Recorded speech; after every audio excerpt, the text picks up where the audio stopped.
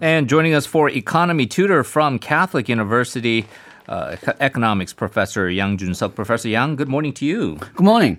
We're going to talk about two topics today, household debt and firm debt, or I guess corporate debt. We've been talking about debt quite a bit, largely focusing on government debt, and you've given us your reasoned analysis on all of that. So we'll talk about the other types of debt. First, can you tell us about household debt? Rising household debt, we've been talking about that for quite a bit, especially once it passed the quadrillion won mark a number of years ago. It's at worryingly high levels now, especially with the pandemic. Some of this is attributed to the stock market as well as housing prices as well, and the new trends given rise to two Korean phrases, P2, use the debt to invest, or 영끌, or which is using even your soul, to basically kind of just scraping everything you can possibly get to get some kind of real estate under your name. So what is this? Do we have this sort of cultural thing where 대박, or like kind of hitting it big, get rich quick is sort of a thing here in Korea? Well, that probably is part of the answer, but what really concerns me is that this sounds suspiciously like the beginnings of a bubble. Okay. But let's just go into the numbers on the household debt first. Household debt, as you mentioned, we've been talking about this for ever since I've known you, we've been talking about this. Yes. And even before. So this has been an issue for more than 10 years. And if you look at the total household debt, it has risen to historically high levels. According to a July report that was published by Institute of International Finance, Korean level of household debt in first quarter of 2020 was 97.9% of GDP. This was the highest among 34 countries examined. Mm-hmm. It's higher than the UK, which is in the second place with 84.4%. So not only are we in the first place, we're in the first place by a big margin. Okay. The third place is Hong Kong at 82.5% and US 75.6%. Now, secondly, as much as the problem is the amount, another further problem is that it's rising very quickly. The report said that if you compare the Korean first quarter 2020 figures with fourth quarter 2019 figures, Korean household debt rose by 5.8 percentage point. That's the third highest after Hong Kong, which was 9%, and China, which was 6.4%. Now, this is somewhat of an old report, so why is it catching the news now? There was another report just last week which showed the credit lending. So this is part of household debt, but purely depending on your personal credit. Not any collateral or stuff like that. Right. That rose to 125 trillion. 417 billion won, and the figure had risen by 1,142 billion won in just 10 days. So this is a really rapid rise in personal credit loans, and if this trend keeps up, then the rise in credit lending may exceed the previous monthly high, which was 4,755 billion won. And the concern is much of this is going to the stock market, which a lot of people fear is going off the fundamentals, or the housing market, which government is very concerned whether it is approaching a sort of a speculative bubble. So I think you talk about these huge numbers, and maybe a lot of us, our eyes are just glazing over because we can't really grasp the significance of it. Well, can you explain why exactly this is a big problem? Okay, well, 2 points. The first is, in a recession, debt grows naturally because, your income goes down, your company's revenues goes down, so you need to borrow to at least maintain to continue your consumption or make up for the lost income. So rise in debt itself is natural, but the concern is that it is much too fast. If debt grows to excessive levels, it may slow down recovery rather than help because people will now be concerned about paying back the debt rather than consuming, which is what we need to get beyond the recession. And then secondly, if the borrowed money is spent not on consumption or productive investment, but on building speculative bubbles, it can lead to serious problems in financial stability. This is partially the reason why we keep mentioning that seeds of the next bubble is planted in the last recession. So the concerns are rising because much of the increasing debt seems to be heading toward, as I mentioned, the housing market or the stock market, and the most of the new debt is coming from credit rather than a collateral loan. On collateral loans, banks at least have the collateral to fall back on if the borrower doesn't pay back, and the amount of the collateral, the value of the collateral maintains sort of a check on how much you can borrow. But on credit, personal credit, you don't really have that to fall back on. So if these people cannot pay back their loans, well, the financial sector is completely out in the cold on what they can recover. So the idea that people using unsecured loans, whether it's through their credit cards or you get some kind of line of credit, right, with a bank, why are they using that route instead of the more safer and really usually easier to approve way of just using the equity you have in a house to get those loans? Okay, well, partially it's government policy, partially it's interest rate. To reduce speculation on housing, because when you speculate on housing, you usually use the housing you're going to buy as a collateral. There's restrictions on how much loans you can take, and also the interest rate was kept a bit higher. So the interest rate on these type of housing collateral loans were kept relatively high at 2 to 4% range. Now, but due to the coronavirus recession, the Bank of Korea has lowered the interest rate to historically low levels. So the interest rate for these unsecured personal credit loans are now somewhere between 1.85 and 3.75%. So it's lower. Interest rate is actually lower than secured loans, which is actually somewhat of a contradiction, but that's what we have right now. Now, this news is only about half an hour old, but apparently the banks have agreed that they're going to raise the interest rate for personal credit loans, and they might restrict the lending because as we just mentioned, it's sort of a contradiction to have an unsecured loan have lower interest rate than collateral secured loans. Yeah, you would think that the lower rate would be for the so-called safer loan to be given out. I can tell you anecdotally, even people around me, they are using these credit lines to get money, but it's not to, let's say, have a purchase, which would be a consumption that could maybe have a stimulus effect, but it's really more, they're using it either to think about getting a house or getting a jeonse or even maybe buying stocks. So these loans are being used for these kind of housing or stock investments. Right, and we've seen this in previous cases before financial crisis.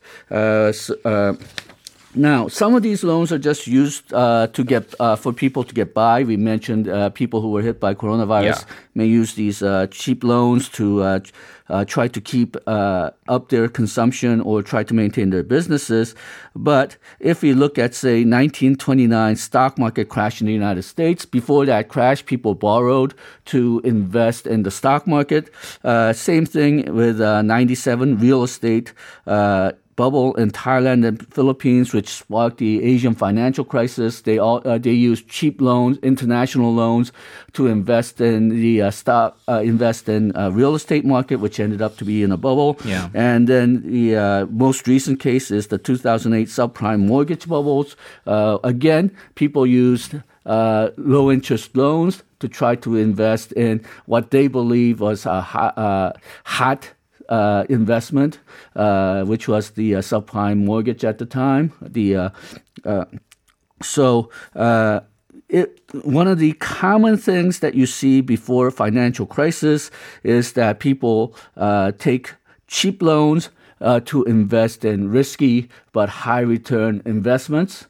Now, not every one of those end up in a financial crisis, but it seems. But when you look at the financial crisis from after the crisis on reasons why those crises took place, it always involves cheap loans, higher risk investments, and a bubble. So it's this won't. I'm not saying that we will have a financial crisis, but there are some worrying concerns about the seeds being planted. So you are not necessarily taking the Nouriel Roubini Dr. Doom route of actually predicting the bubble being collapsed pre-2008, but you are saying there are some markers here that would have been factors from all the kind of empirical data that we've had in the past of how these bubbles have popped in sort of a technical speak, it's a necessary condition, but it's not a sufficient condition. So it's not necessarily predictive, but certainly it is instructive. Okay, again, going back to my initial question here of whether there is some kind of desire for get rich quick or the need to have your assets multiply, this idea of having some kind of 대박 or like your asset base be in this kind of high growth type of situation, whether it's housing or whether it's stocks. Why are people, and I'm wondering if this is maybe more psychological, if this is just are people being rational actors here, but why are people borrowing so much money to pour it into stocks or housing? Well, bubbles by itself, it's only rational in a very limited sense because you have this belief, which may be irrational or rational, that the prices will keep on rising. And if you do have that belief, then it is rational for you to borrow at a cheap rate and try to invest in these assets which are prices which are going up. But partially, I think it's also because a bit of a failure on government policies to control the real estate prices. For example, we talked about this before, but when we have ultra-low interest rates, 전세 prices are going to be going up naturally. And once the interest rate falls so low that 전세 prices goes up so high that it may be about 80 to 90% of the purchase price of housing, then it may actually make complete rational sense to borrow that additional 10 to 20% and just buy housing. Right.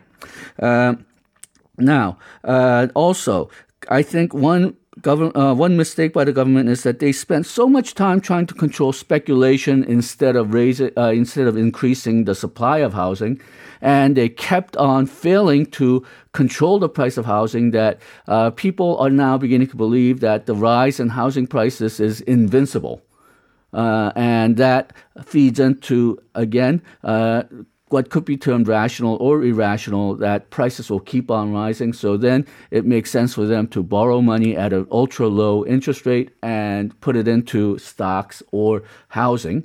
So it's the government's mistake to concentrate on speculation demand policy rather than supply policy seems to be resulting in people's really almost irrational confidence that prices on housing will keep on rising.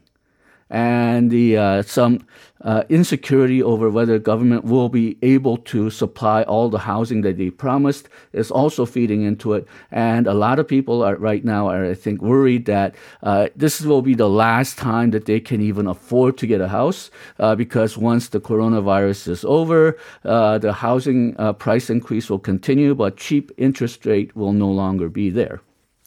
Before we move into corporate debt, then, the dilemma does seem to be here because the nation's wealth and so many people's assets are tied to the real estate market that if you pop this bubble, and yes, the goal seems to be affordable housing for people to be able to access, especially in the Seoul area. But if that precipitously declines, that is going to be a catastrophic situation for millions of people in these household debt situations. But at the same time, for younger people who are wanting affordable housing, they don't want to buy into a depreciating asset as well. And so it just seems like a runaway train. Yeah. And the only way to break this bubble is, well, soft landing? Yeah. Textbook-wise, you need to have a soft landing. Technically, I don't know whether that's possible. That's the dilemma. That's the dilemma. So the usual political answer is just let the next administration take care of it. But that makes the bubble bigger and bigger. And there has been cases where after governments try to limit the housing bubble, if the prices fall too much, then they're so concerned about the house owners' wealth being wiped out and the financial sector being in going into a crisis because the value of their loans are going down, that they have put in policies to try to raise the housing prices. So in a sense, I think a lot of people feel that government, if the bubble pops, then government will make sure that it doesn't pop too much. Yeah. And that also works to build up the bubble. Well, precarious situation, perhaps. Let's talk about then corporate debt, because that also seems to be rising as well. Right. And the same IIF report that I talked about during the beginning, it said the Korean corporate debt in first quarter 2020 is 104.6% of GDP. So corporate debt is actually higher than the housing debt, the household debt that we were worried about. It's seventh out of the 34 countries. The highest is Hong Kong at 230.7%. Next is China, 159.1%. And then Singapore is in the third place, 125.2%. So other countries which are ahead of Korea include Chile, Eurozone, and Japan, but their percentage is roughly the same as Korea. So we're not the worst of the pack here, but the rate of increase over the last year is 7.4 percentage point, which is the fourth largest of the 34 countries examined. And one reason why we are so worried about corporate debt is during 1997, the Asian financial crisis, what a lot of Koreans call the IMF crisis, the culprit for that was corporate debt, not government debt or household debt. And one of the reasons that perhaps the Korean corporate debt is not at the head of the pack is that there were some measures put in place so that the corporate debt does not get too high because of the lessons we learned from 97. Yeah. But still, it is heading up to a very high level. And we can compare this to, say, the United States, where the U.S. Federal Reserve and various analysts are concerned that corporate debt in the U.S. is too high and will act as a drag on recovery or further growth. And their corporate debt rate is only 78.1%. And our final question here for you is, what are the big problems with corporate debt? Okay, well, corporate debt, they do have to try to finance it. We have a lot of problems. We have a lot of zombie companies. Zombie companies are defined as companies whose profits are not enough to pay back the interest payment on the debt for 3 years. And Korean proportion of the zombie debt is about 14.8% in 2019, and it's rising.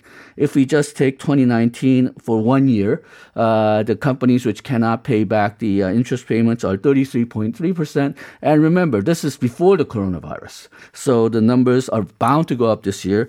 And they had an OECD report just released a couple of weeks ago, and Korea now is the fifth largest in terms of the proportion of the zombie companies, even though OECD uses a slightly different definition.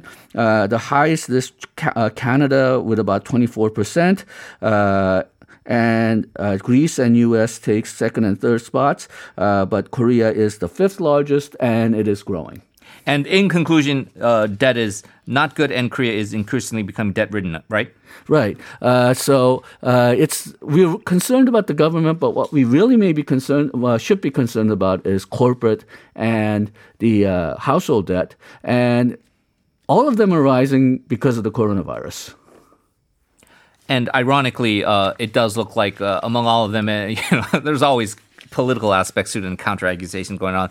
But among the three pillars, it does seem like the government has really the best handle of debt in comparison to corporate. It's ironic because that's usually the opposite of most other countries. But still, what is concerning is that even the government debt is going to rise a lot this year. Yeah, and I think the idea seems to be let's get through the coronavirus first and then which I think is the answer, but still we're going to have to deal with this problem as soon as the coronavirus is under control. Professor Yang, always appreciate it, and we'll talk to you again next week. Thank you.